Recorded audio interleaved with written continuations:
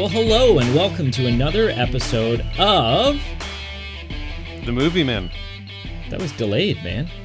You asleep at the wheel there, or what's going on? No, I don't know. It's Monday. Are you feeling okay? It's not Monday. Oh, I don't know where I am. Let's continue. So we are back. We're back to actually having a episode that was recorded at some point within 3 months of when we're releasing it. We're back to our usual format of watching a movie, reviewing it, and doing our recommendations. No more pre-recorded episodes. No more pre-record. I mean, it'll happen at some point. I think maybe over Christmas we might do that so that we can be up in the Alps with our loved ones and not have to worry about bandwidth and stuff like that. But yeah, no, it's great to be back. I'm so excited. Do we have housekeeping, Pete? We've got some housekeeping. So the first and foremost, this is our first recorded episode since we announced our 500 Podbean listens, and the post actually was nearly 600 listens in total. So we want to thank everyone, whether it's one person who listened 500 times or 500 people who listened by mistake once. I want to thank you for your listenership. I'd like to personally thank all of the bots who aren't actual listeners and are just, scanning the internet for places to deposit viruses and are registering as listens anyways. Thank you, bots. We appreciate it. It helps us. Yeah. But so the rest of the housekeeping, like us on Facebook, follow us on Twitter, follow us on Instagram, of course, obviously listen on Podbean. Support us on Patreon and send us a message via Facebook or the Movie Men Podcast at gmail.com. No, don't email us. Don't do it. If you're going to get a hold of us, use Facebook. I mean, if you want to email us, go ahead. I guess. But know that we don't check our email near as often as we check Facebook. So if you're hoping for... So don't email us for help, if there's a zombie coming and you need help. Right, yeah. As far as emergency services go, email is not the way to acquire those services from us. But the links to all of those things are Facebook, Patreon, Twitter, Instagram, Podbean. You're on Podbean. But whatever. Those are all listed below. And Patreon, if you're one of our Patreon supporters who are paying $10 a month or more, first of all, thank you so much. Second of all, as you know, that entitles you to the show after the show, some bonus content, some us just kind of sitting around the mics, shooting the bull, and we'll talk a little bit more about the movie. We'll talk about just kind of some random movie stuff in general. Anyways, if you fall in that tier, your access to that content will be posted on the Patreon wall, there and there alone. So if you're looking for that, sign into your Patreon, and on the Movie Man podcast timeline wall, I don't know the terminology, the news feed thing, that's where that will be posted. Perfect. Yeah. Is that the end of the housekeeping? That's pretty much it, I think. Aside, well, there's one more. Yeah, aside from the fact that, ironically, we're not alone in the universe. Not nearly. No. It turns out there's lots of planets with lots of different beings, and one of the beings from one of those planets is... Honorary movie man, Carl Eastman. Carl Eastman. It's a trap! It's a trap.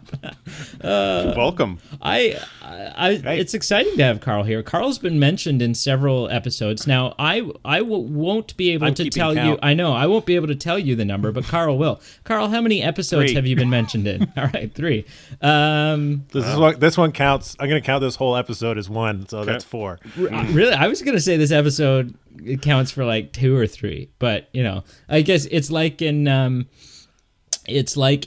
Lord of the Rings when Legolas kills the elephant with extreme style and then slides down the trunk. That still only counts as 1. Still only counts as 1.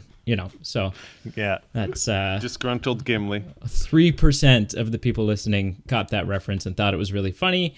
2% have closed the browser and are never going to listen to us again. And the other 95% aren't even actually listening. It's just kind of on in the background, so it didn't really make a difference. Yeah. Well, so what movie did we watch, guys? yeah, we watched. I watched Lion King 1.5. Oh, You that's moron. it's the wrong film. That wasn't the one? I'm sorry. Shoot. I missed that memo.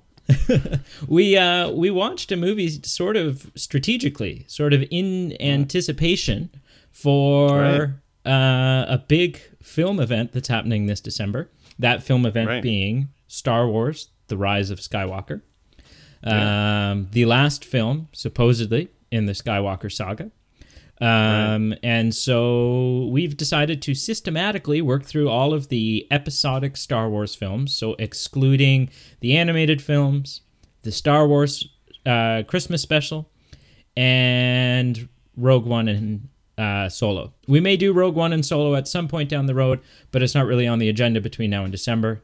But we're going to work through all the rest, and we've decided to do it in order of release. That makes sense. It's debatable. There's a lot of debate out there. You can do it in order of release, in chronological order, or in like a chain. There's chainsaw order. There's a bunch of different variations. You can like pick and choose and do all kinds of stuff. As many Star Wars fans as there are as many orders of what they think the movie should be watched in. That is a fallacy. But we've decided to do it in order of release. It's a true fact. So yeah, A New Hope. A New Hope is the film that we originally just titled Star Wars. Correct. And then became A New Hope. Originally, in our lifetime, it was always A New Hope. In our lifetime, it was always A New Hope. Yes. And also always, not always Episode 4. No, it was always Episode 4. No, I think it was just Star Wars like in the original release. For George Lucas, it was always the 4th episode, though. He always intended to make a prequel. We'll get into that later. I'm not buying it. I disagree, but there's so many rumors and stories, and there's 101 little crappy documentaries and all of this stuff. So it's all debatable. But right out of the gate, Carl, what is your impression of this film? Do you like this movie? Do you wish it was? I love Star Wars. Do you wish you were watching Sharknado instead? Like what? Where does that sort of fall? I like Firefly, but I've always loved Star Wars. Right. I'm shaking my head. Okay, so I think Firefly is a better universe, but Star Wars is a better trilogy movie franchise, because there's only one Firefly movie. and what does that tell you? And really not a lot of Firefly toys, like merchandise wise. Star Wars is the crap, man. Not crap. Star Wars wrote the book on that. Yeah. Oh, there's some fun stories around that too. Pete, do you like Star Wars? So in general, obviously yes. When watching The New Hope or A New Hope, I'm wondering if this is. We won't get into right now. Like, are the prequels better than the original 3? That's like many people have died over that. I just want to state, I think New Hope, and this is not anything groundbreaking, is my least favorite of the 3 original movies. There were some times where I'm like, this is a classic movie, but there were like some moments where I'm like, okay, I wish I was watching Empire, or I wish I was watching Return of the Jedi. But it's an important stepping stone first movie that is good, and obviously it's a classic. I would agree in a lot of ways, and I would also say that having grown up, like I was born in '92, and Phantom Menace came out in '99, so there was a good 7 years there where I had Star Wars. Like I probably didn't really get into Star Wars until I was like, I must have been at least 5 or 6. So there was really only like a 3 or 4 year gap where I only had the original trilogy. That's when most people start getting into it. But at that time, I had seen all 3. And I definitely favored, as a kid, I think I favored Return of the Jedi. And my least favorite was A New Hope. And then even as the prequel started coming out as a kid, A New Hope still remained my least favorite for a very long time. And I think really the reason, what it boils down to, is often we would go to the store, we would rent the VHS.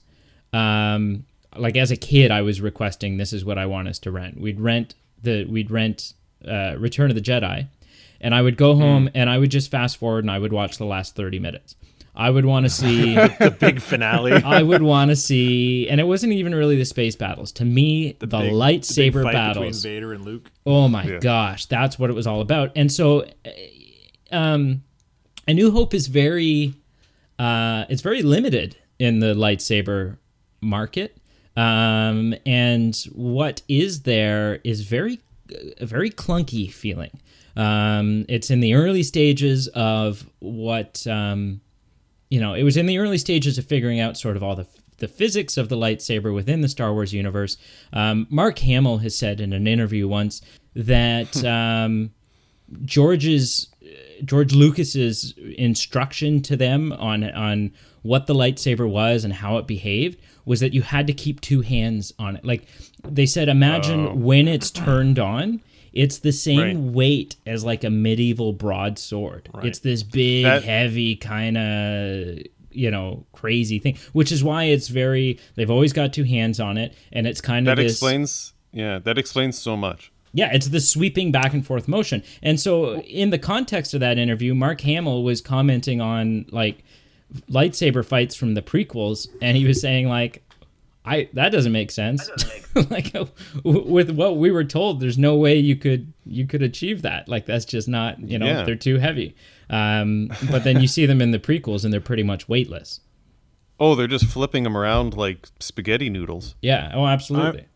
I'm curious I'm sure you guys know this, but there's actually like a guy who invented the lightsaber combat forms, and he's like the lightsaber fight coordinator for the movies. Okay, I'm wondering if he was not on the A New Hope, or even any of the original trilogy.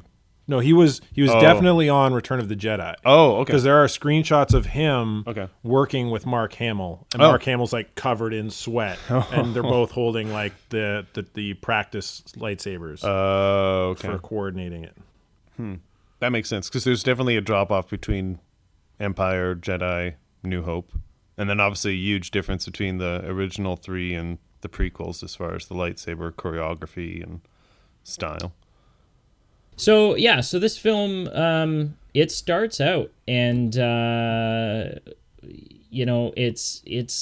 kind of a slow start too. Like I think that's another thing that maybe from comparing it to the other Star Wars films, A New Hope's kind of got going against it because it needs to really establish a bunch of stuff before you can get into. Sorry, how's it a slow start? So I'll answer. Okay, Brady, do you mind if I answer, Brady? I don't understand how it's a slow start. I do mind. So listen.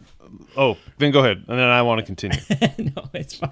It's okay. I get what you're saying. It starts, and there's the space battle, and there's a huge battle. Like there's no conversation for like 5 minutes because they're attacking the ship. The ship gets drug up into the Star Destroyer. Sure. And then you got a whole bunch of people running around on Leia's ship, lining up, ready to take out the stormtroopers. The door blows open. Stormtroopers rush through. People dying. Carl. Historically, it's the only time in space history that the stormtroopers are actually lethal. That they actually take out the people they're intending to and don't just shoot at walls and whatnot. That's not true. That is very true. No, because they were easily recaptured the shield generator in Return of the Jedi.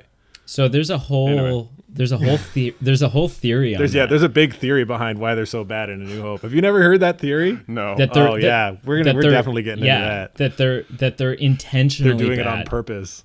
Yeah. Also, there's another theory that those stormtroopers. So, because since we're on it, those stormtroopers that board that ship are the 501st Legion. Those in the New Republic, which is the original trilogy era. The original trilogy era, not prequels. The New Republic, it's those stormtroopers of the 501st are the only clone troopers left. Right. All clone troopers got transferred to the 501st at some point between Revenge of the Sith and A New Hope. Gotcha. Right, Yep. because all stormtroopers now, or all new stormtroopers, are just guys They're named either Doug. humans or clones from other dudes. They're Yeah. not Boba Fett clones. Boba Fett. Yeah. Or So- Jango Fett. Jango Fett. Yeah. So Yeah, those 501st Legion are like the best of the best, and they're under Vader's control. Right. Yeah, So it's that's just a guy another reason named. those ones are supposed to be so good. Fair. Yeah, I'll play that. yeah. Most stormtroopers at this point are just a guy named Doug wanting to put food on the table for their family. Yeah. And I'm yeah. going to take this as an aside. Can we have a moment of silence for all the poor Empire stooges that got sucked? Because we all bully on Darth Vader for being an evil guy because he's bought into the system. But all the poor stooges that have just been like jobless for 6 months and they're like, honey, I guess I got to work for the Empire and put food on the table and get caught into this whole whirlwind. I felt bad because I feel there's at least one or two of those guys. Have you seen the meme where it's a stormtrooper sitting on the side of his bed and his head's down and he's all depressed and he's like, I had friends on that Death Star. But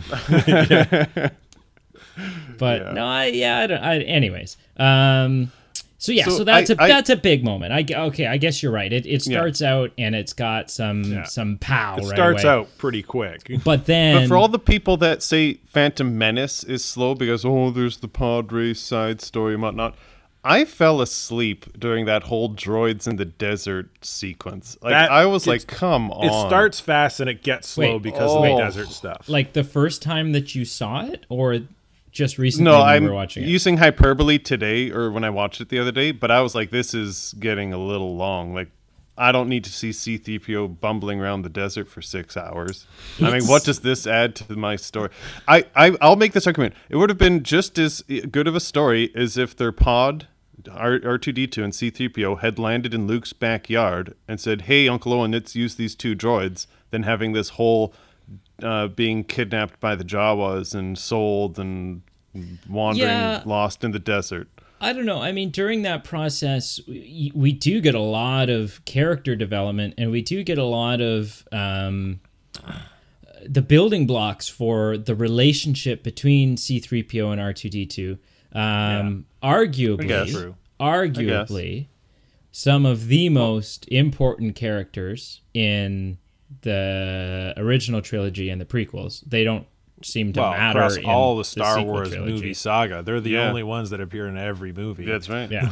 And and barely. I that's a whole. When we get to the sequel trilogy, we'll talk about that. But they're being grossly moved to the back burner, and that's very unfortunate. They even show up in Rogue One, right? Like there's a scene where you're like, oh my god. But anyways, so I mean, I guess it picks up, Yep. and it's something I always confused me when I was younger. Not confused me, but was sort of like an odd. There's more to this. Is that to me this film's kind of got two climaxes. Sure. Right. So there's all the stuff that happens. There's the garbage compactor. There's Vader killing Obi-Wan. There's the whole escape from the Death Star, which when you're watching feels very climactic. It feels like this is this is the big escape, and one of our heroes dies, and it's it's whatever. And then there's a whole another 25 minutes where with the trench run and everything. So it kind of it's got a little bit of Return of the King syndrome there, where it's like, haha, it's an ending. No, wait, we're gonna give you another ending. But not as relentlessly as as Return of the King. You're watching Return of the King and you're like, okay, this film actually ended 2.5 hours ago, and now it keeps fading out to black. Pseudo climax is there for it's not a false thing. It's there to enhance the story. Right? Oh, sure. Like give Luke more purpose to blow up the Death Star than and kind of build on that. The Force is with him, building blocks. Right. Oh, and he's angry and he's hurt, right? Like Obi-Wan, his family's dead now.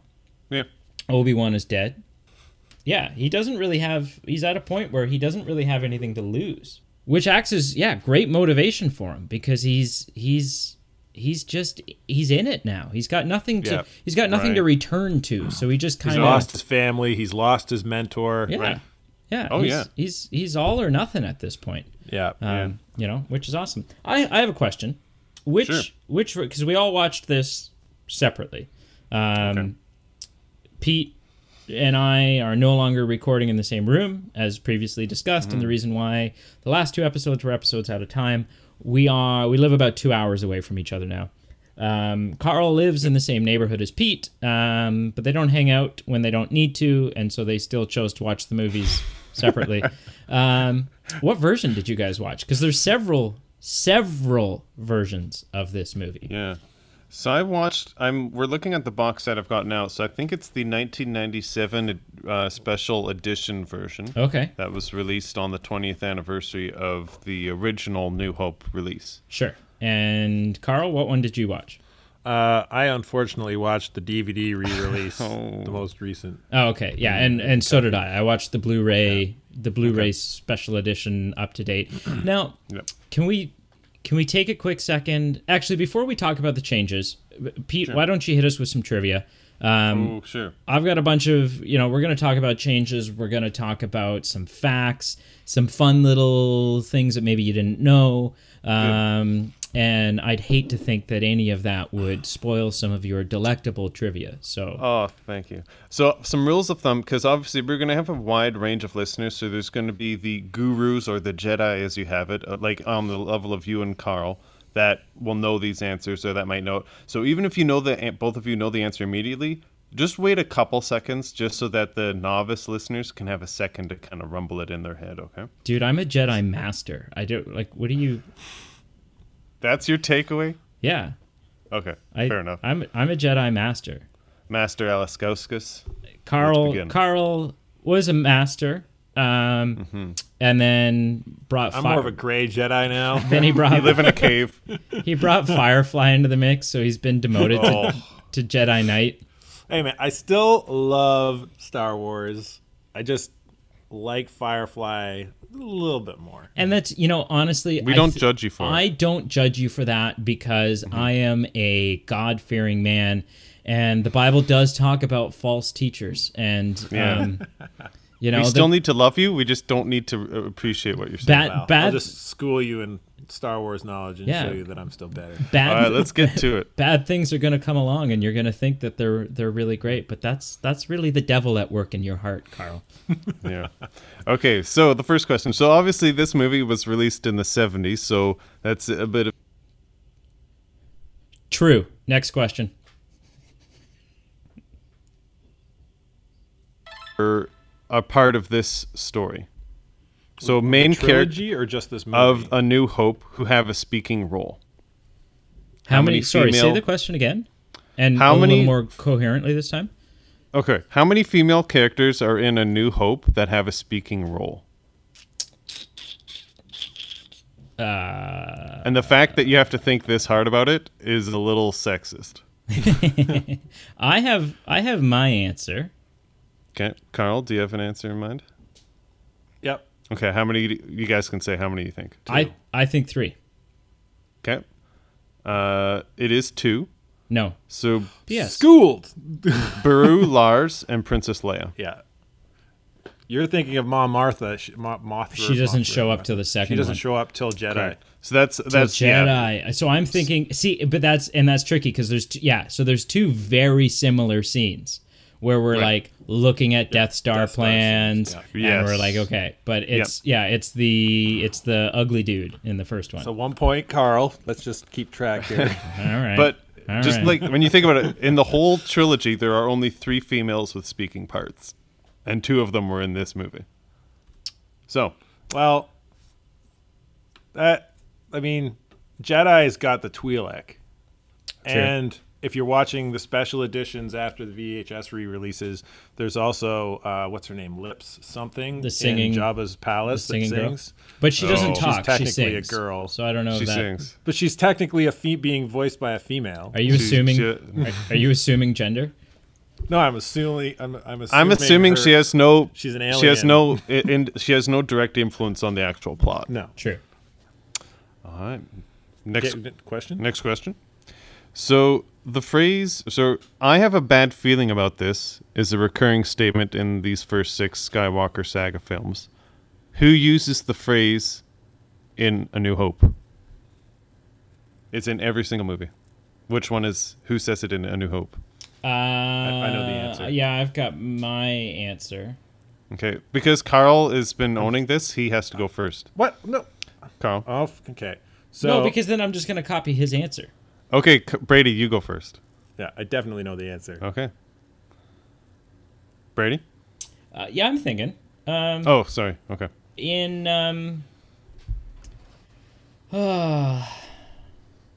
in Empire. I'm pointing on the cover of the box to of the movie to Pete so that I can't change my answer. Yeah, I'm not okay. Sure. At first I thought my answer was going to be Han Solo, but Okay. He says it in Empire. I think that it's Obi-Wan. And that's what I said. Okay. So I am so happy to say I stumped both of you. Oh, really? Is it Han? It's actually 2 people. Luke says it on approach to the Death Star. He says, I've got a bad feeling about this. And then in the trash compactor, Han says it. Right. Yeah. Oh, nice. So, Wow. hey, yeah. That's fine. This was I guess the real Star Wars fans maybe got it at home, but Yeah. neither of you did. wow. So I'm 0 for 3. I'm feeling really destroyed right now. Have you seen these movies before, Brady? I have. Are you sure you watched it? I live by these films. Okay, wait. To be fair, Okay. the second question was kind of a BS question. The second question isn't really a Star Wars knowledge question. No, come on. They're all kind of fringe questions because I knew you guys will, like, if I give you easy ones that most people would know, you guys would still hit out of the park because you guys No, know that's- Star Wars. So they have to be That's fringe. fine. They No, have continue to be on, Moof Milker. Okay. Obi-Wan Kenobi. Brady, do you know who that is? I do, yes. Okay. So he's obviously played by Sir Alec Guinness in these 3 original movies, but is eventually played by Ewan McGregor in the prequel episodes 1 to 3. Ewan McGregor has a family connection to the original trilogy, however, in that his uncle plays a character. What character does Ewan McGregor's uncle play? I do know this one. Okay. Carl's I'm gonna thinking. get stumped just because I can't remember. That's all right. But I've read it and heard it talked about it with people before. Okay. Let's give Carl a second. I think that's fair because he is our guest. Let's let him think. Yeah, I'm letting him. I'm horrible with names, so I'm not going to remember the name. Or Oh, whatever, you but don't need to know the it's- actor's name. Yeah, but it's like a side. No, Oh, but it's like sure. a side. It's like a not important sure. character. You like Han Solo or something? No, like he's not one of the main. Okay. He's not one of the main characters of the plot. Sure.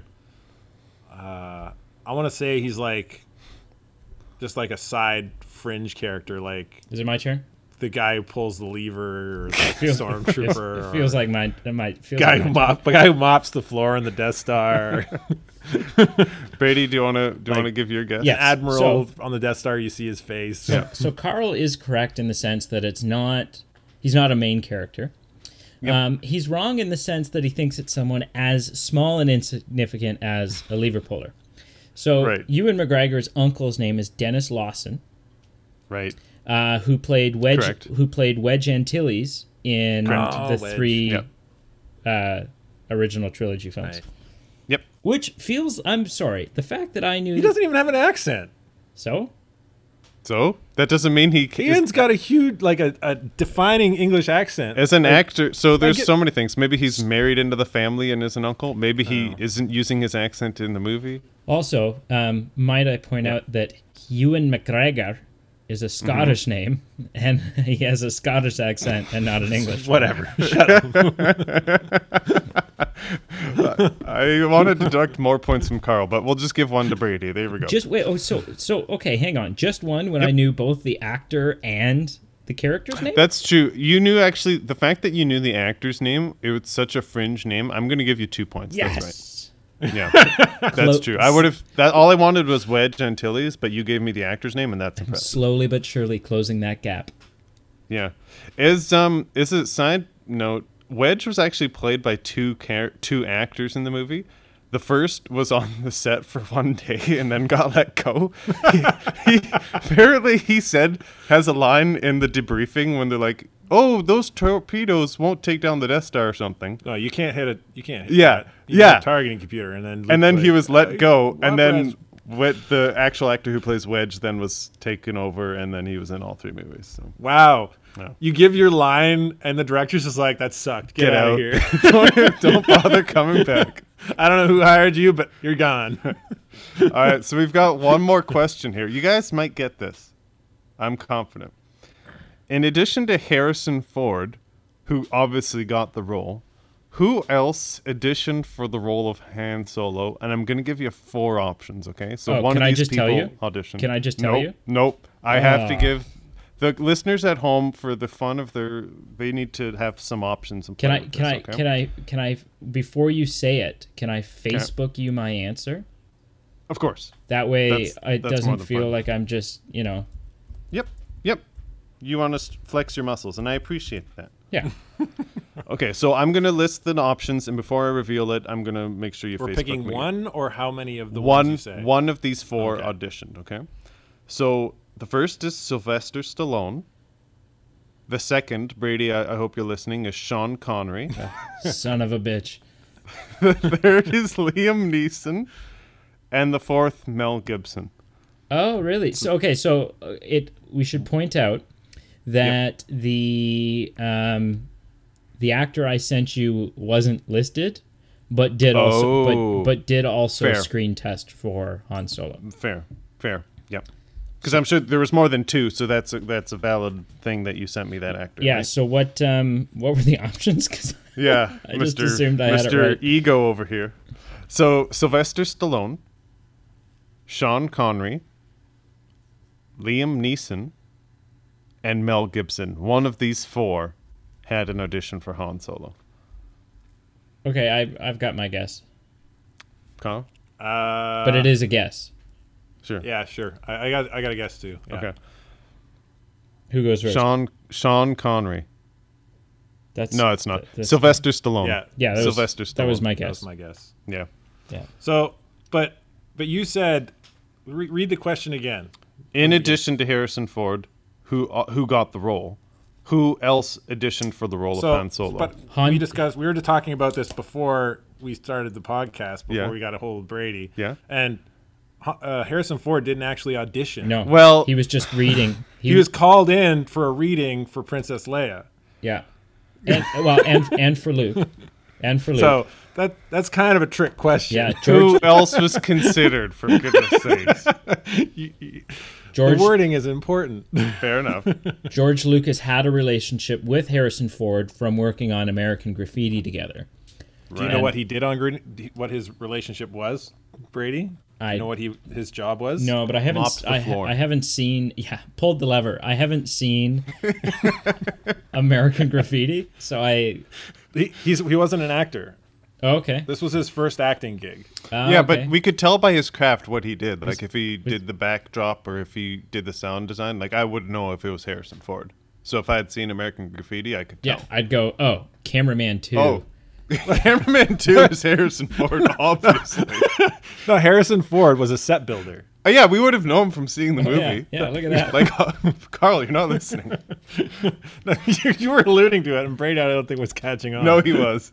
Oh. I could tell. But no, for sure. See, that makes sense too, because you'd be watching the film and you'd be going, I just get the sense Yeah, that's that Harrison Ford's work. I get the sense that when someone was building this set, they were unnecessarily grumpy. Listen here. Yeah, Listen here, kid. Listen here, princess. I gotta build this damn set. Yeah. So he was a set builder on Cool. Previous movies of was George cool. Lucas's. Fair enough. So I've got some. Let's talk about changes. Sure. So Yeah, to the different editions of the movie. yeah, throughout the years, how it's changed. Now the one that we Where do you want to start with the first changes for the VHS? I'm just it's just gonna kind of be sporadic here, like Sure. yeah. I'm not that I'm not that thought out. So the first change that we need to talk about is the Greedo scene. Yeah, It's had ridiculous. countless changes, countless changes throughout the years. You know, initially, Do we know what the original was? Like, what was the original? Han shot first. Han shoots him first. That's legit. Yeah. Okay. Absolutely. Okay. And it didn't change with the VHS release. It really only changed with the DVD release. Yeah. No, I watched the VHS and I can attest Greedo shot first or shot simultaneously or what have you. Yeah, so initially Han shoots first, and then they change it, and because initially I don't think Greedo shoots. Like in the original theatrical release, Greedo doesn't even shoot. Yeah. Han just ruthlessly guns him down, right? Like Han would. Right. Now, Well, he's got his gun out. He's gonna shoot him. yeah. Like it's not for show. So then they sort of CGI in Greedo's arm, and Greedo shoots him clearly first.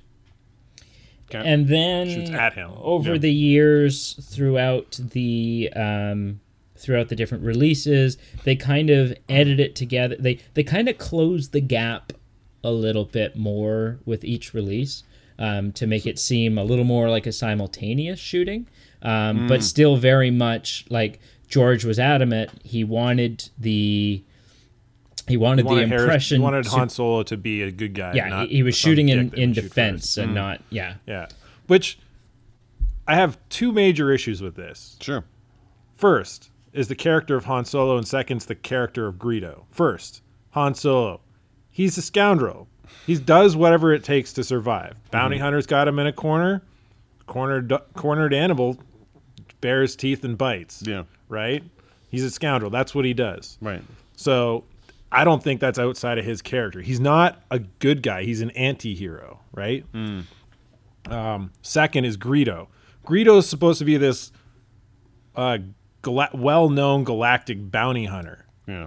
If he shot first, how did he miss him so badly? At point blank. At point blank By like range. 3 feet. Like, yeah, especially on the DVD release. Like, you see the blaster bolt where it hits the wall beside Han's head. That's and true. it's like, it's That's at least true. a foot and a half away. That's a very good point. If he's a galactic bounty hunter that has Yeah. been hired by Jabba the Hutt, is well known, Greedo, have you he's ever, a horrible bounty have you hunter and considered deserved to Have you die. considered enlisting as a stormtrooper? Because if we got a job for you, Yeah, that in my opinion, I think Han always shot first, and that's the only thing that makes sense. sure. Yeah, it's the way it's supposed to Like, be. Yeah, Yeah. if Greedo shot first, Han would have been dead. So- That's the only thing that makes sense more than Greedo shot first, hit the wall, and then Han shot him. Sure. So problem- another change, and a very, very, very minor change, is the addition of A New Hope to the opening crawl. When the film opened in 1977, the opening crawl began with the words, "It's a period of civil war." But when the film was re-released in 1981, Lucas added the title Episode 4, A New Hope to the top. So it wasn't until 1981 that it became Episode 4. So, worth whatever. Yeah. A more bigger and significant change was the re-edition of a scene that they shot and then left out of the theatrical edition. And then added back in, and it doesn't make any sense. In these films, there are some good changes. There are some bad changes. They've gone through and they've cleaned up a lot of those. You're talking about the Jabba the Hutt scene? Yeah. Why doesn't it make sense? Yeah. Because so when the film's originally shot, right? Yep.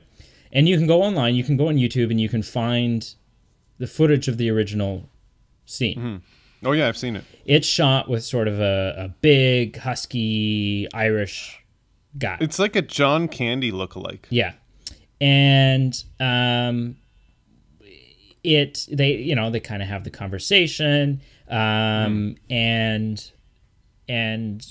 whatever, because Jabba the Hutt is after Han Solo, right? That's like a big overarching He wants his money storyline back. throughout the and so, but it was cut out. It was cut out of the film. And then the first time that we end up seeing Jabba the Hutt is in Return of the Jedi, where he's been redesigned to sort of a big foam latex worm puppet alien guy. It took like 6 people to run. Yeah. And so they basically, in one of the re-releases, they took the footage, they CGI'd in not super well, CGI'd in Jabba the Hutt, and they had the conversation again. It is 1997. All the aliens in the Mos Eisley scene were added in that, like, not all, but like a lot. When the speeder is moving through town, there's like a big dinosaur looking thing that was added in at that point. What an ugly scene. It definitely it definitely doesn't look seamless anymore. No. But yeah. And they add, and in that shot, quickly in that shot of the Mos Eisley thing when they're walking through sort of the market area, they've added a lot of Jar Jar Binks-esque comedy. Right. A lot of sort of silly slapstick stuff that didn't need to be there. Anyways, so the big issue, the two big issues I have with the fact that Jabba the Hutt shows up in this, one is from a script standpoint, it doesn't make any sense. Because there's a moment where Han says, Jabba, you're a wonderful human being. Yeah. That part, I didn't notice that until like quite recently. Yeah. I'm like, that doesn't make sense with the new edition. No, but it did make sense when they shot it because he was a human being. A human being, yeah. So that didn't make any sense. Also,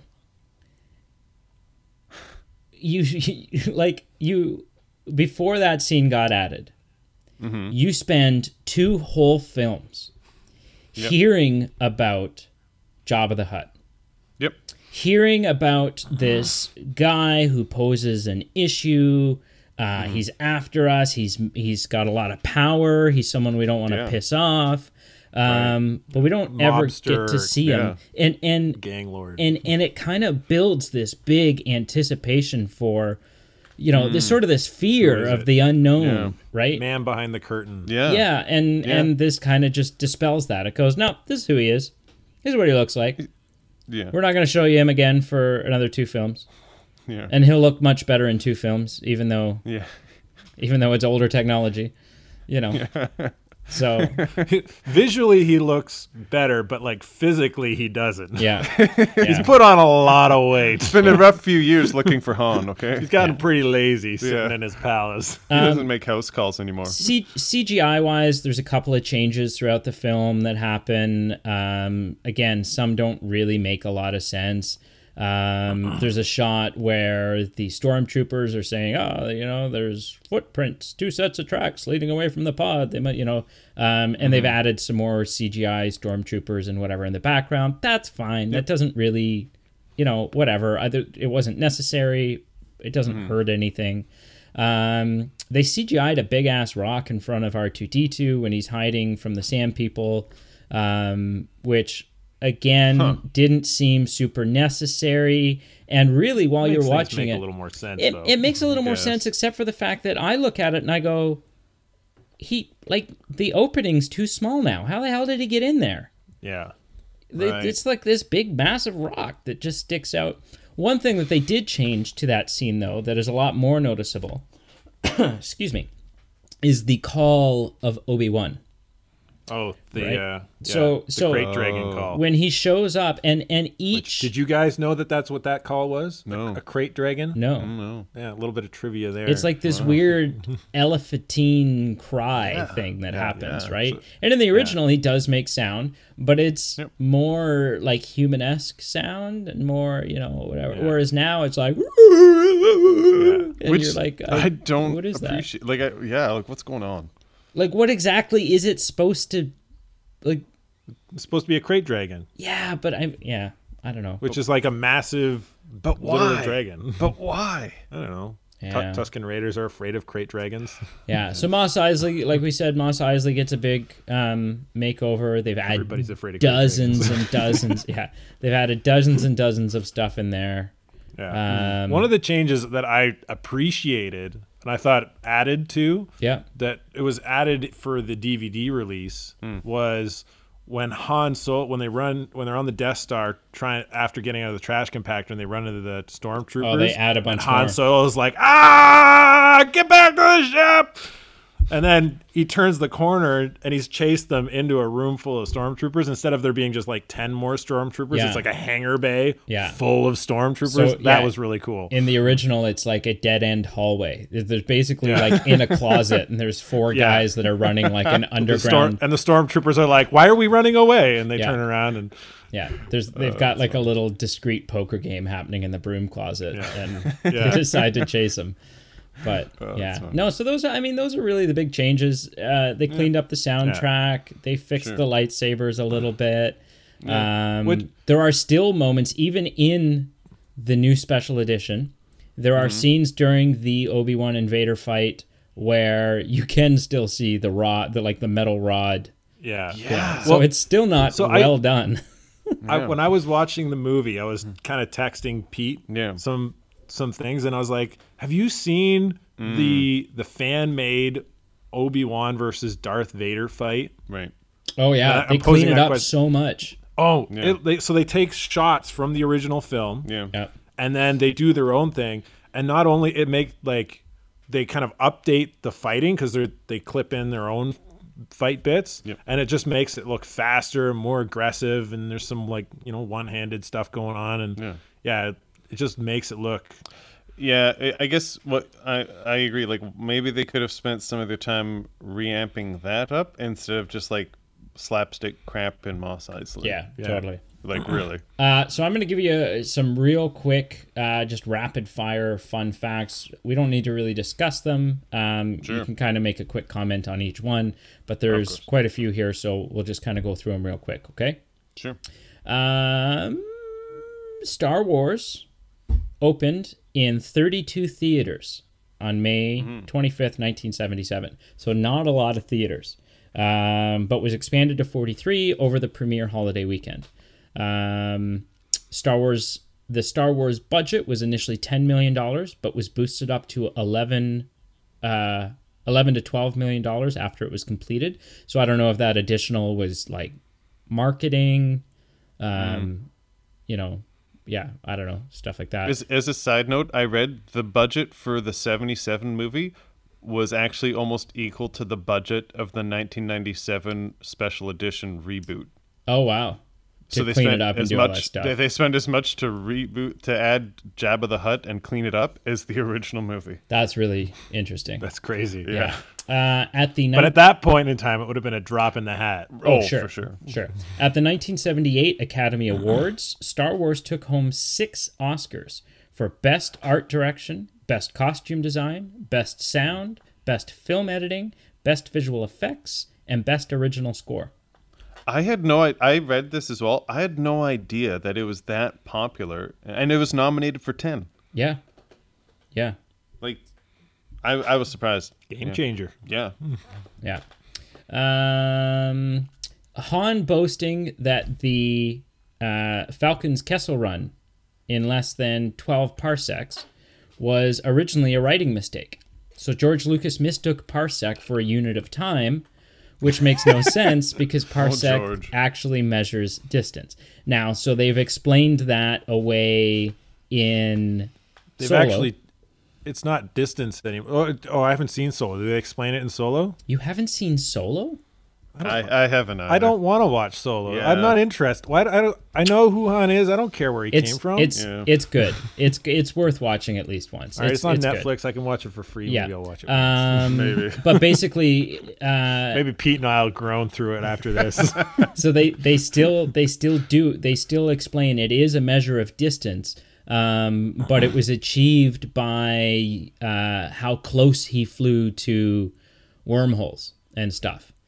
So he was actually able to complete it in a shorter distance by bending reality and, Yeah. So the way I've understood it from reading from Legends and now canon stuff from Disney is that it's like the Kessel Run was like a trip from point A to point B, but a parsec was every time you would jump to essentially like jump to hyperspace. So most people would have to make several jumps to hyperspace in order to safely get around it.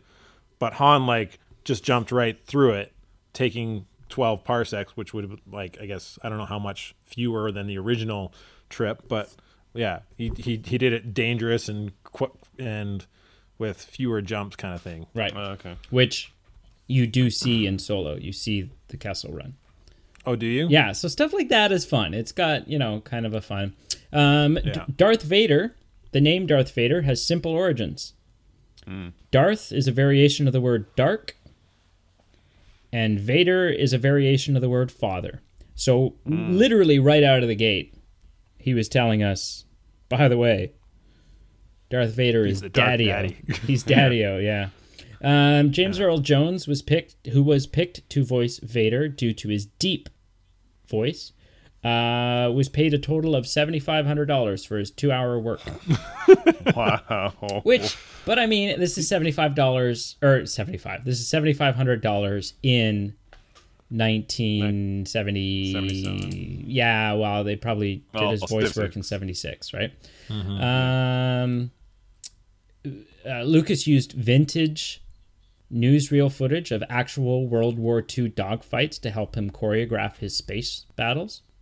Interesting. Yeah. I knew that. Yeah. Sir Alec Guinness once famously declared Star Wars as fairy tale rubbish. Alec Guinness really did not like Star Wars.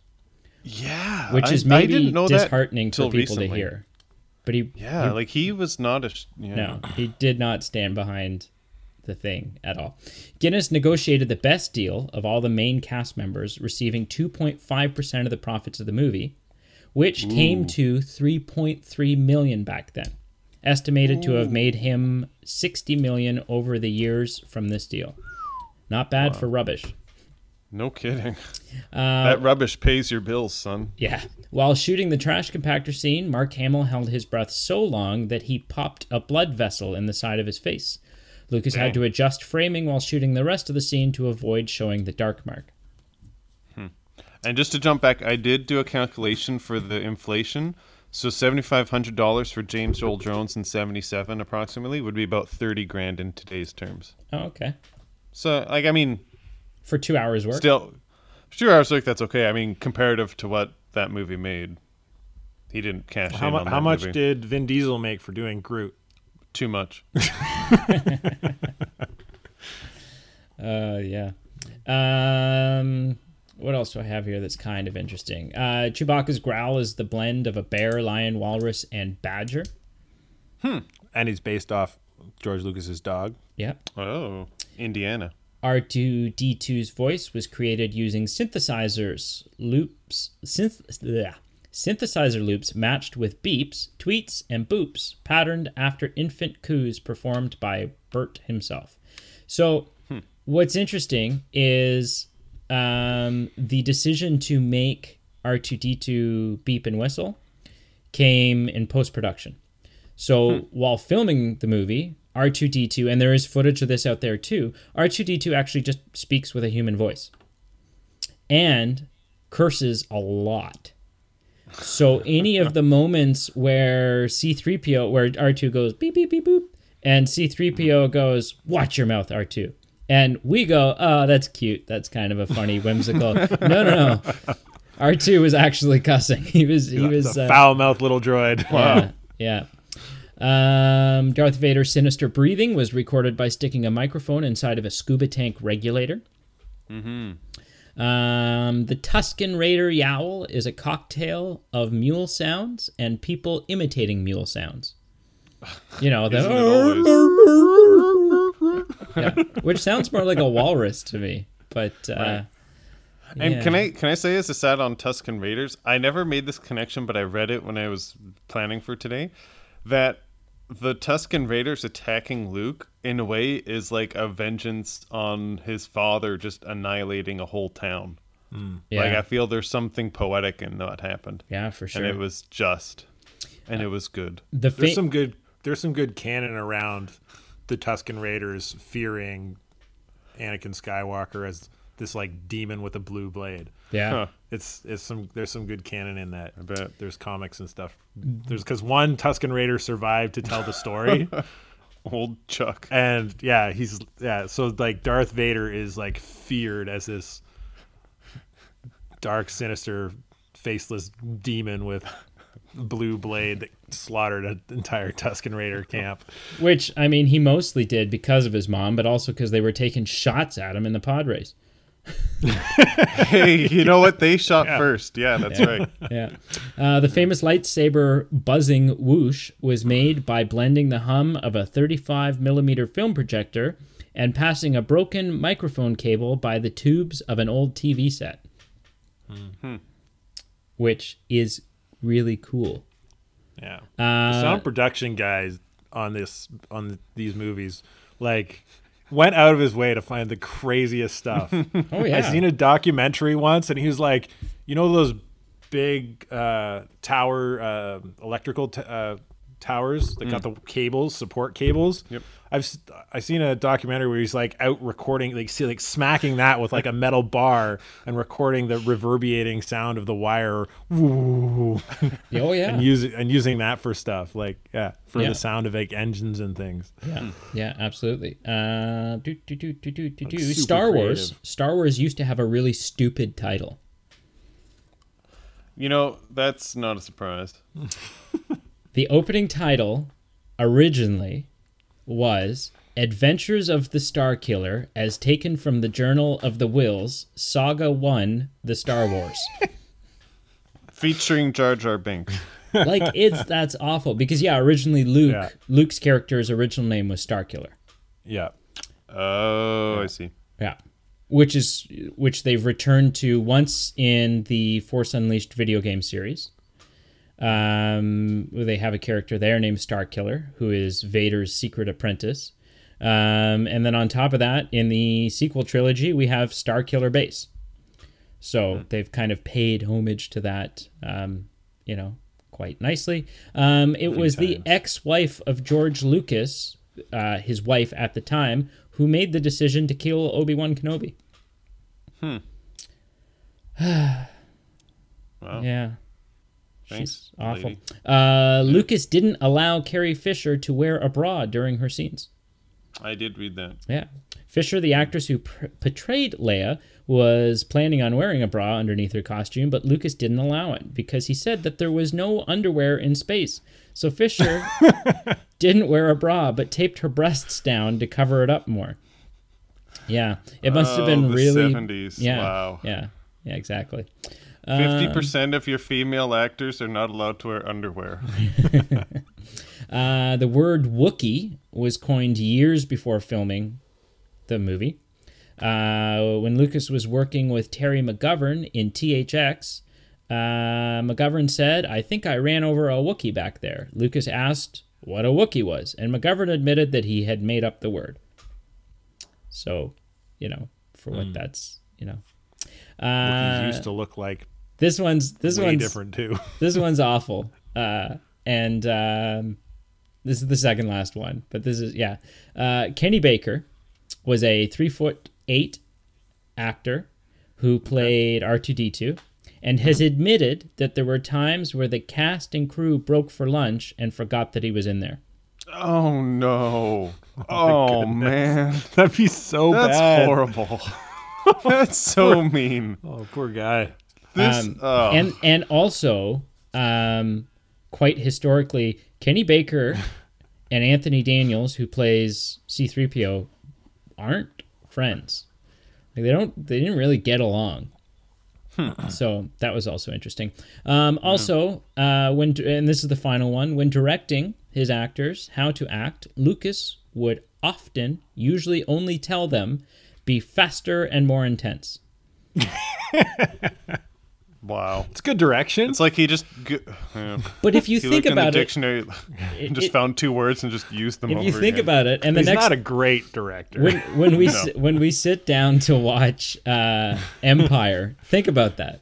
Think about, the direction for this scene was faster and more intense. Yeah. So he's got an ingenious mind for creativity and business, but he's not a great director. Oh, a genius mind. Like really, he in a lot of ways, George Lucas set out to do something that hadn't really been done since Tolkien wrote Lord of the Rings.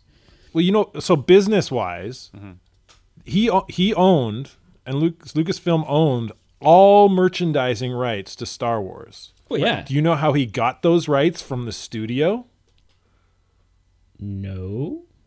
He put all his directorial financing. Oh, wow. So I think it was between A New Hope and because Fox did A New Hope and Paramount did Empire Strikes Back, and in that George took it to Paramount, and he said, I'll give up my You mean Fox? a lot of my directorial. Fox, not Paramount. Did it go from Paramount to Fox? Regardless, Either way, he gave up his directorial rights. He gave up his the finances, like the pay. Yeah. To say, I'll do this. You cut this pay and give me all the rights. And like the foolish morons they were, they're like, that is the best deal ever, and they signed on the dotted line almost immediately, not foreseeing how merchandising can be effective. But it's not that foolish. Like if 20 years ago I said, hey, I'll sign you over all the rights to Instagram or something, someone would have jumped all over that deal, be like, Instagram, what's this crap? I mean, at the time, merchandising rights for like toys and action figures at the time was just dead in the water.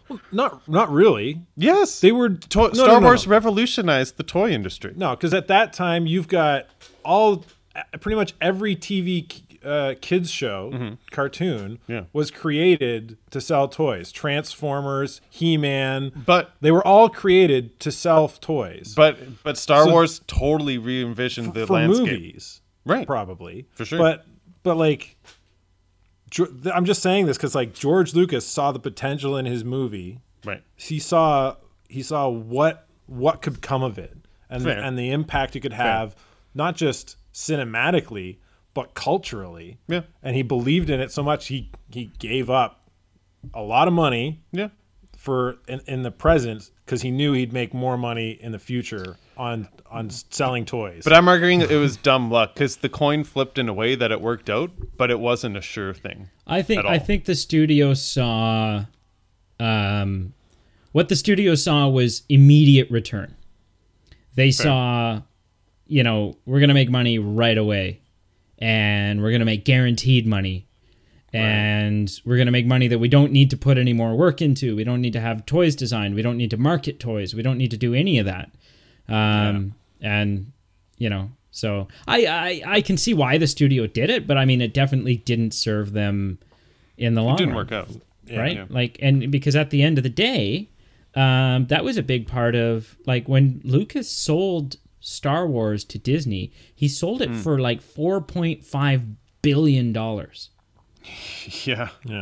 Which I think we he gave often away don't half realize. Of that money to charity. Yeah, we often don't realize exact like 4.5 billion. Exactly. It was at least half to the Jar Jar Binks Foundation. To the Jar Jar Binks Foundation, making dreams come true. Yeah. Gosh. Yeah. But is there anything else really? Like, I mean, there's so much you could talk about Star Wars all day. So three things. One, I am in the camp. There's obviously I alluded to this first. There's everything from George Lucas wrote like a 10,000 page script, but decided to just focus on the first third of it and make the first movie, and then if things went well, he'd make the next 2 chapters. Everything to then, you know what, that's BS. He just made it as a standalone movie, and then when it was so successful, he kind of rewrote the book and went on as kind of kept writing it as he went along. That's what I think it was. I'm sorry. I just don't believe that he had this huge, massive storyline arc planned out. I don't buy it. So what I've read, Sure. there's a couple of things that you can't. And obviously he's going to say, I had the plan from the beginning. Well, so the story that I knew growing up, sure, was that was exactly what Carl said. The story I knew was that he originally he decided to make episode 4 first because he because of the fact that in episode 4 the galaxy is very run down and it's not this lush, beautiful place, and effects wise and cost wise, A New Hope was going to be the cheapest film to make. So it was the most obtainable. Filming the Clone Wars saga, that's a lot of he didn't have the money or the manpower or the visual effects to do anything. So since then, either in interviews from George or documentaries or articles or whatever, I've heard that that's kind of not really true. When he made Star Wars, he kind of maybe had an idea about where he wanted to go, and that he did certainly put a lot of thought into backstory, and that he had built a universe in his mind, but that he didn't. He didn't have it fleshed out. He didn't have it fleshed out. He didn't really have a set. Oh, there's going to be 3 prequels. Oh, there's going to be all this stuff. But it is worth noting that Phantom Menace comes out in 1999. Yep. By 1981, the opening crawl of A New Hope does say Episode 4. So I would say that it's probably somewhere in the middle. I don't think when he made A New Hope that he had a plan, that he had a solid plan. I don't think he was thinking very far past, I need to get this damn thing made and I need to not go bankrupt in the process. He needed to get his vision out there and get people excited about it before he could start long-term planning. Yeah, absolutely. But that doesn't mean he didn't have long-term plans. I would say definitely by the time that he was working on definitely by the time he was starting to work on Return of the Jedi, he knew what he wanted the backstory to really be. But even still, like I saw, I've seen footage, sort of not candid footage, but there was a documentary about the Phantom Menace that I watched the other day. And in it, Lucas is sitting down at Skywalker Ranch, his house, and it's like 1992 or 93 at this point. And he's sitting down with a pen and paper to start writing Phantom Menace. And he doesn't really know where to start or what to do. Right. So, it's those things that... maybe the truth lies somewhere in the middle. So, Carl, out of 10, what would you give this film? I'm scoring it, eh? Let's see. Well, I mean, you're our guest of honor. You're the guy that knows all of the... Well, I don't have a system You won the trivia. I mean... But technically we tied. You got 2 or 3. I got 3. True. And you know what? I got some out of my own trivia. If we want to put you and Pete up against each other. Oh, sure. Anyway, I'd probably give it a, let's say, 8.5. 8.5. Okay. Yeah. That's fair. Yeah. Pete? Even with all the extra changes from the VHS re-release and the DVD re-release, then yeah, I'm somewhere close to that, probably an 8 or an 8.10. So definitely within it was worth 10. Or sorry, 8.8, 8 and 8.8. Yeah, isn't 8.10 9? 9. Yeah, no, somewhere between 8 and 8.8. So definitely worth the price of admission if I saw it in theater. Oh yeah, I'd love to go see this in theaters. Even if it was the special edition re-release. Yeah. Brady, what would you rank this, Brady? I would put it like a 7.9. Doesn't quite reach 8 for me. And that's mostly because, I'm leaving room for the other Star Wars movies that I like more. Sure. In giving it that rating. Carl, why don't we do your trivia in the after show? Okay, sure, that'd be fun. The Patreon bonus content show. That's right. That's a good idea. Yeah, thanks. Once in a blue moon that happens. Yeah. So that leads us to me asking you a very very serious question, Pete. Sure. What did you watch this week? Or actually, in the 2 week, like we haven't recorded in like 2 weeks because we had like some backlogged episodes. So what have your eyes been a viewing? It's been a bit of a hiatus. I had a very relaxing couple of weeks. I read a book. Ooh. Is that your It's not my recommendation. Tell Brady to do is read a book but watch a movie? It was a nice contrast to all the movies we watch. It was just a change of pace. Yeah, but I did. What book did you read? Start looking for different podcast employment if I were you. An indie writer, if you've heard of him. His name is C.S. Lewis. Oh, yeah. No.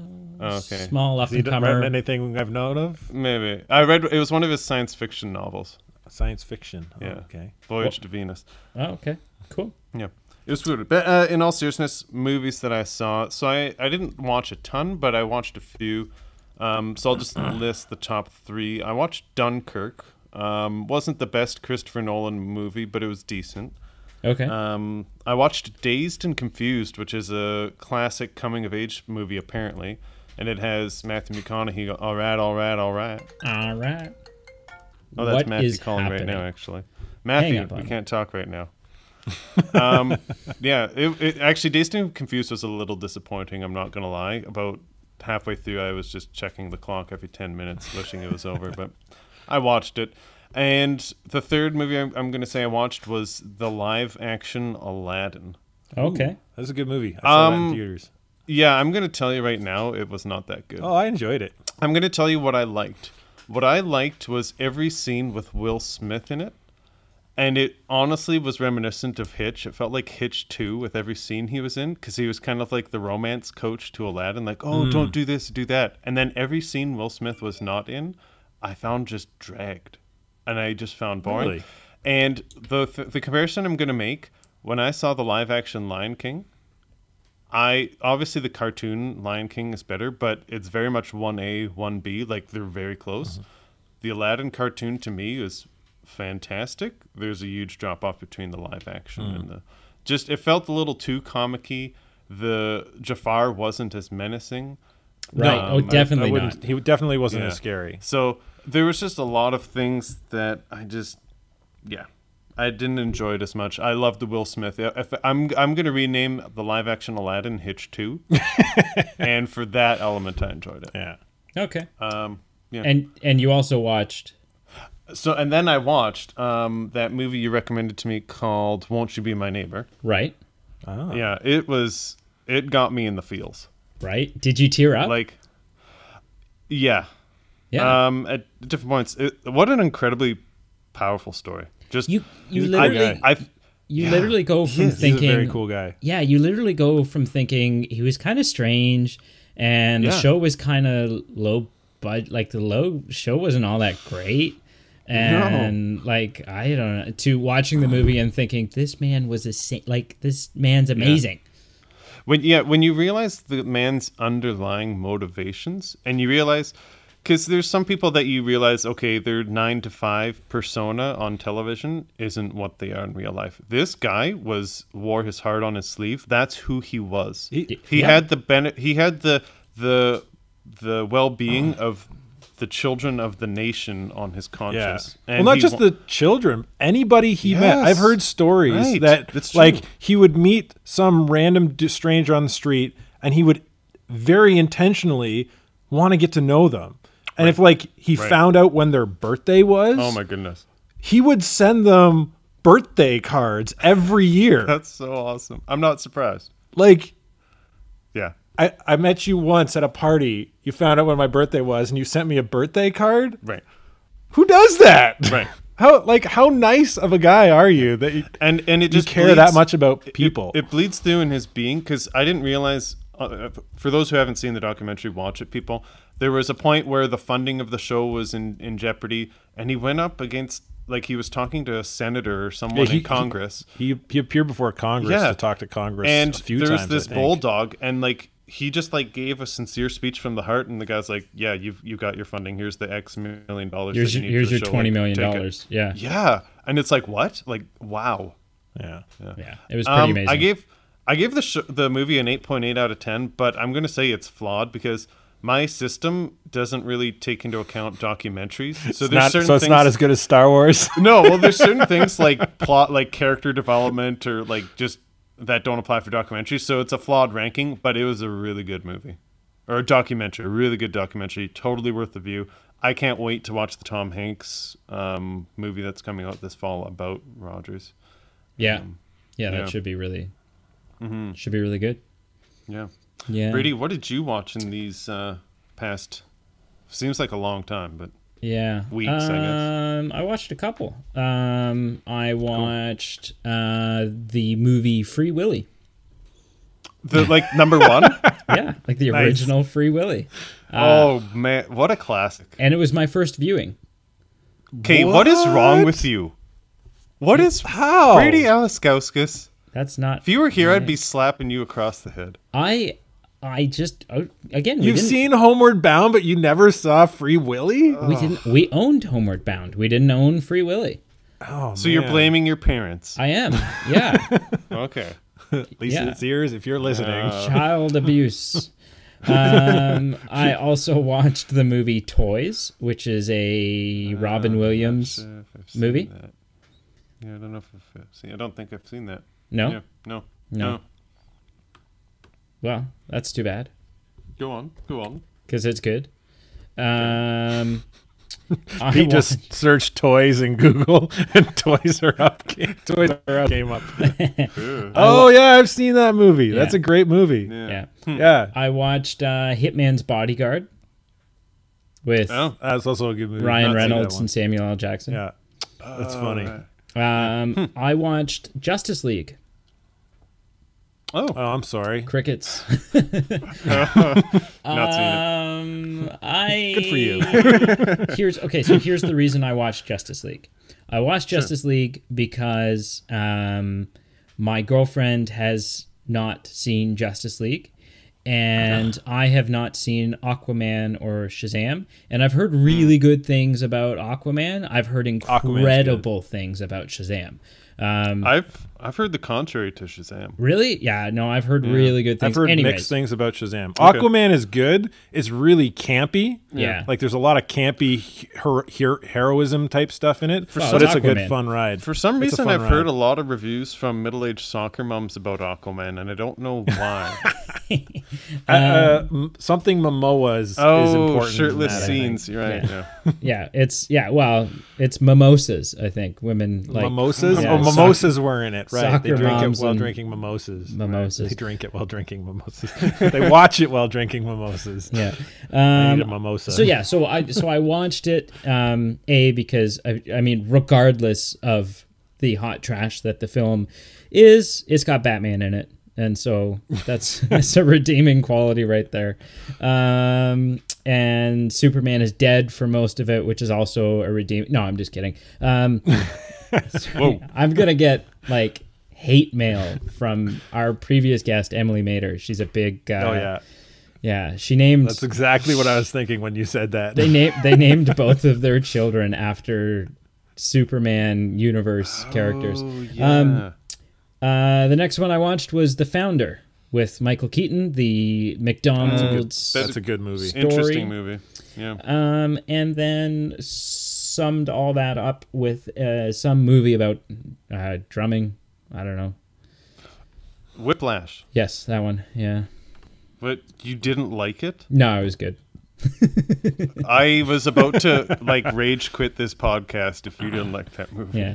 A side note though, even though it's not my recommendation for you, check out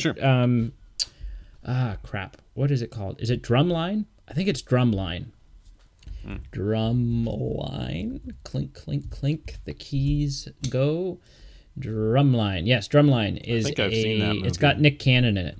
It's a 2002 drumming movie. That. And it's pretty good. It's all right. Pretty good. And you're talking about that just in relation to Whiplash? Drumline is like a sports movie without sports. Yeah, pretty much. Do you have anything to talk about Whiplash? Because I want to mention a couple things. No, just that I liked it. I would give it probably a... I wasn't blown away by it. To me, it's not like it's not a classic. I'd say 7.5. Okay.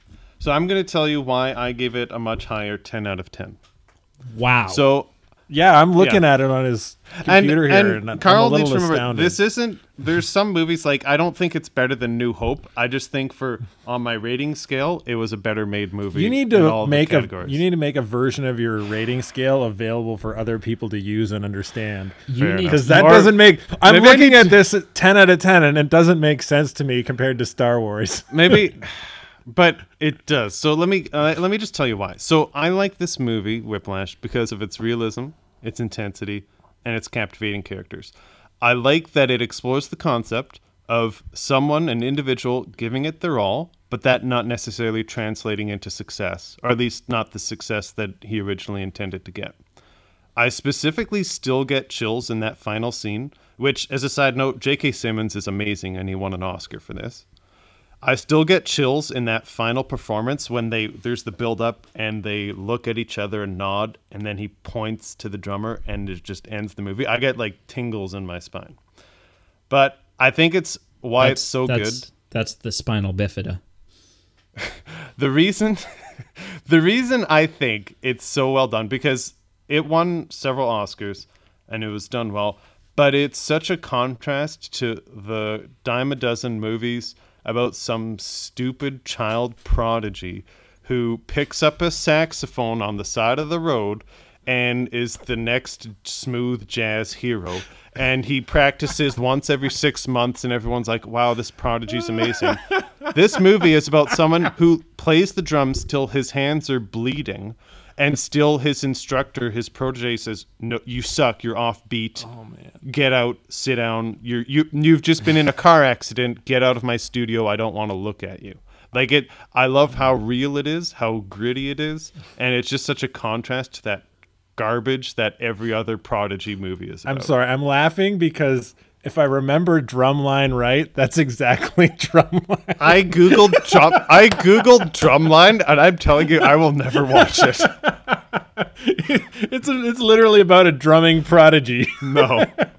No. Whiplash is so real. I love Whiplash. I could watch that movie like once a year. Oh man, he's gonna watch Drumline and absolutely tear it Have apart. a seizure. This is my prediction. Pete will give Drumline a 0. Oh dear. That is all. That is all. Oh man, that's funny. Okay. Well, So I'm serious about what your is your rating system. recommendation I want to see to how me? it works. We'll So my- get into that in the bonus stuff. so my recommendation for you is toys. Toys, okay. Yeah. My recommendation That's a to good you recommendation. is I've got another quote-unquote movie. I'm not even going to tell you what it is, but there's... You're not going to tell me what the movie is? How am I going to watch it? You've got to just watch a bunch of movies and I'll tell you if you hit it. I just have to watch every Jake Gyllenhaal film? It's not... I said it involves Gyllenhaal, but it's not Jake. Oh, it's his sister. It's his sister. What's her name? Batman's mistress. Yeah, well, Batman's mistress in the second and third one, or just second one. She dies. in Just the one. second. Whoa, plot ruiner. Oh yeah. Yeah.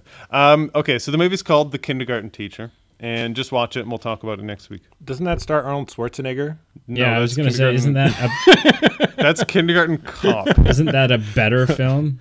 Where It is a better film. It probably is, but I still want you to watch Which- Kindergarten Teacher.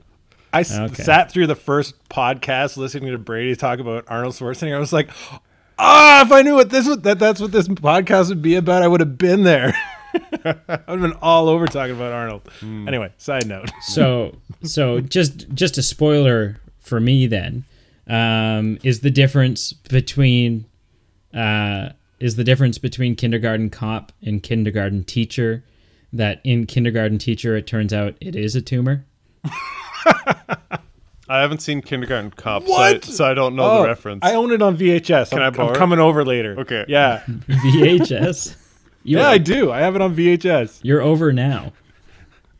I think it's on Netflix. I don't have it on It's me. on Netflix. I can watch it there. Yeah, it's on Netflix. So Kindergarten Teacher, and you're gonna watch Toys. Yep. Cool. All right. Cool. Sounds good. Well, should we wrap it Do up? you want to know what I watched? Not No. really. No. Yeah. I watched Star Wars. Did you? Did you watch anything Yeah. else? Cool. A few weeks ago, I watched Christopher Robin.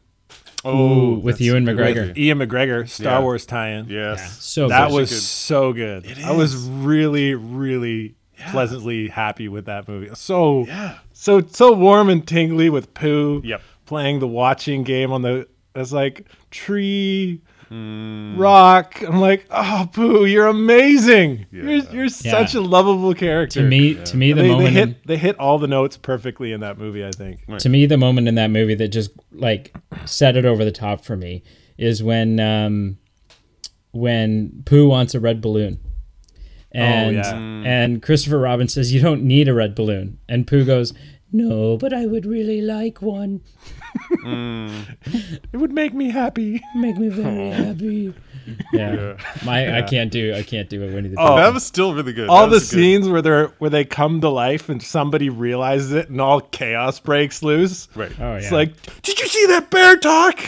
yeah. It's a stuffed bear. Stuffed bears don't talk. Okay. Well, Yeah, that is a good movie. Carl, who would you like to give a shout out to? I'm going to shout out my wife who doesn't like your show. What? Wow. Yeah, but she's awesome because she's my wife. Hang on. So Hold the Yeah. phone. she doesn't listen to any podcast, so it's not a take on you. It's just Well, that's not It's the a way shot you at presented podcast. it. You just Yeah. said she hates your show specifically. Yeah. well, to be fair, she's listened to an episode of your show. That's nice. You know, Oh, so yeah. she's given it a shot. She hasn't given other which- podcasts any shots. so- Which Which episode episode? was that? the first one? No, that's not even our best. Yeah, No. that's She needs our to worst. listen to. Yeah. She'll I'd listen say. to this one, I would hope. I hope I so. hope- well, we'll find Well, out. I'll find out. Support When, your uh, man Yeah. and Carl. When or if she hears my my shout out. Yeah. All right. Okay, cool. Thanks for being an honorary- Hang on. Wait. Can I give you guys a recommendation? I've been thinking about this since you said you'd have me on the show. Sure. I'm not sure if we want to set this tone. So there's a actor who I love all his work, and he's in a lot of stuff, but not as a main character, Nicolas as a Cage. side character. Rob He Schneider. plays little minor roles. Nicolas Cage. He was in all three, either the first two or all three of Tobey Maguire's Spider-Mans. He's had a few TV shows. He's had several movies, B movies, where he's starred in them. Willem Dafoe. The most famous of which would be Evil Dead. So Bruce Campbell is like probably one of my top 5 favorite actors. Okay. And I'm going to get you to watch one of his starring roles called Bubba Hotep. Bubba Hotep. No, that sounds familiar. Which But, you so which you do you have want on do you want me to VHS. kind of give you a little? I don't have it on VHS. You'll have to find it and watch it. But Oh my goodness. Bubba Hotep is about Elvis Presley in a retirement home. Nobody believes he's Elvis Presley. They just think he's senile because he swapped his identity with an impersonator because he wanted some peace of mind from the press. And then this impersonator died. And then so the rest of the movie, the whole movie is Elvis Presley and some African American in a wheelchair who thinks he's John F. Kennedy fighting a mummy. That actually Who's sounds sucking the amazing. souls of the rest Actually- of the citizens in the retirement I home. laughed at first, and now that I'm reading the description, I actually kind of want to watch it. It's such an awesome like Bruce Campbell's movies are B movies, but they're like, we know we're a B movie, so we're just gonna go over the top. So and does they're he- awesome. In Spider-Man, like, does he play like the concierge at the theater, like who's like, don't come in? Yes, in the second one, he's and so in the good. first one, he's the ring announcer. That's like Right. Spider person. Yeah. That's a stupid name, and then he announces him as Spider-Man. Okay, I So, do like yeah, this guy. Bruce Campbell's an amazing actor. He doesn't get enough credit, I think, Mm-hmm. and his B movies that he stars in are amazing. So Bubba Hotep is my recommendation to you guys. And if you have time, also check out Bruce Almighty, where he plays a fictional version of himself, and he fights a Chinese demon god of cheese curds. I'm less So- likely to watch that one. Correct. Yeah, they're I agree. both hilarious. Yeah. But Bubba Hotep is definitely the better of the two. Yeah, sounds Well, good. Carl, thank you for being an honorary movie man. Can I Thank go to you the bathroom so now? much. No. Ah, dang. You didn't bring a bottle? Pete didn't tell me. Oh, okay. Yeah. So thanks for having me, guys. This is fun. Awesome. So thanks a lot. Stay tuned next week. We are going to be going back to doing one of our vote episodes. So that's exciting. Yeah. And then the following week we'll do another Star Wars, and we'll kind of flip-flop back and forth like a bunch of wishy-washy losers. So, Yeah. I often was, when I was preparing for this episode, I often was wondering, are we winners because we're doing a podcast on Star Wars, or are we losers because we're literally sitting in a basement, in a cold, damp basement, talking about Star Wars? And I can't discern an answer. Well, I'm actually you're placing your value on the wrong things, Pete. Yeah, I mean, you should place your value on the fact that you know lots about Star Wars, and that is a win. Yeah, okay. I'm currently at our new studio, and which is really frustrating because they're just hanging the Movie Men sign out front, and they're like it's loud. So, but progress. Yeah. So, well, thanks for listening, everyone. Unless you didn't, in which case, thanks anyways. Yeah. Okay, Thanks for nothing. Thanks for nothing.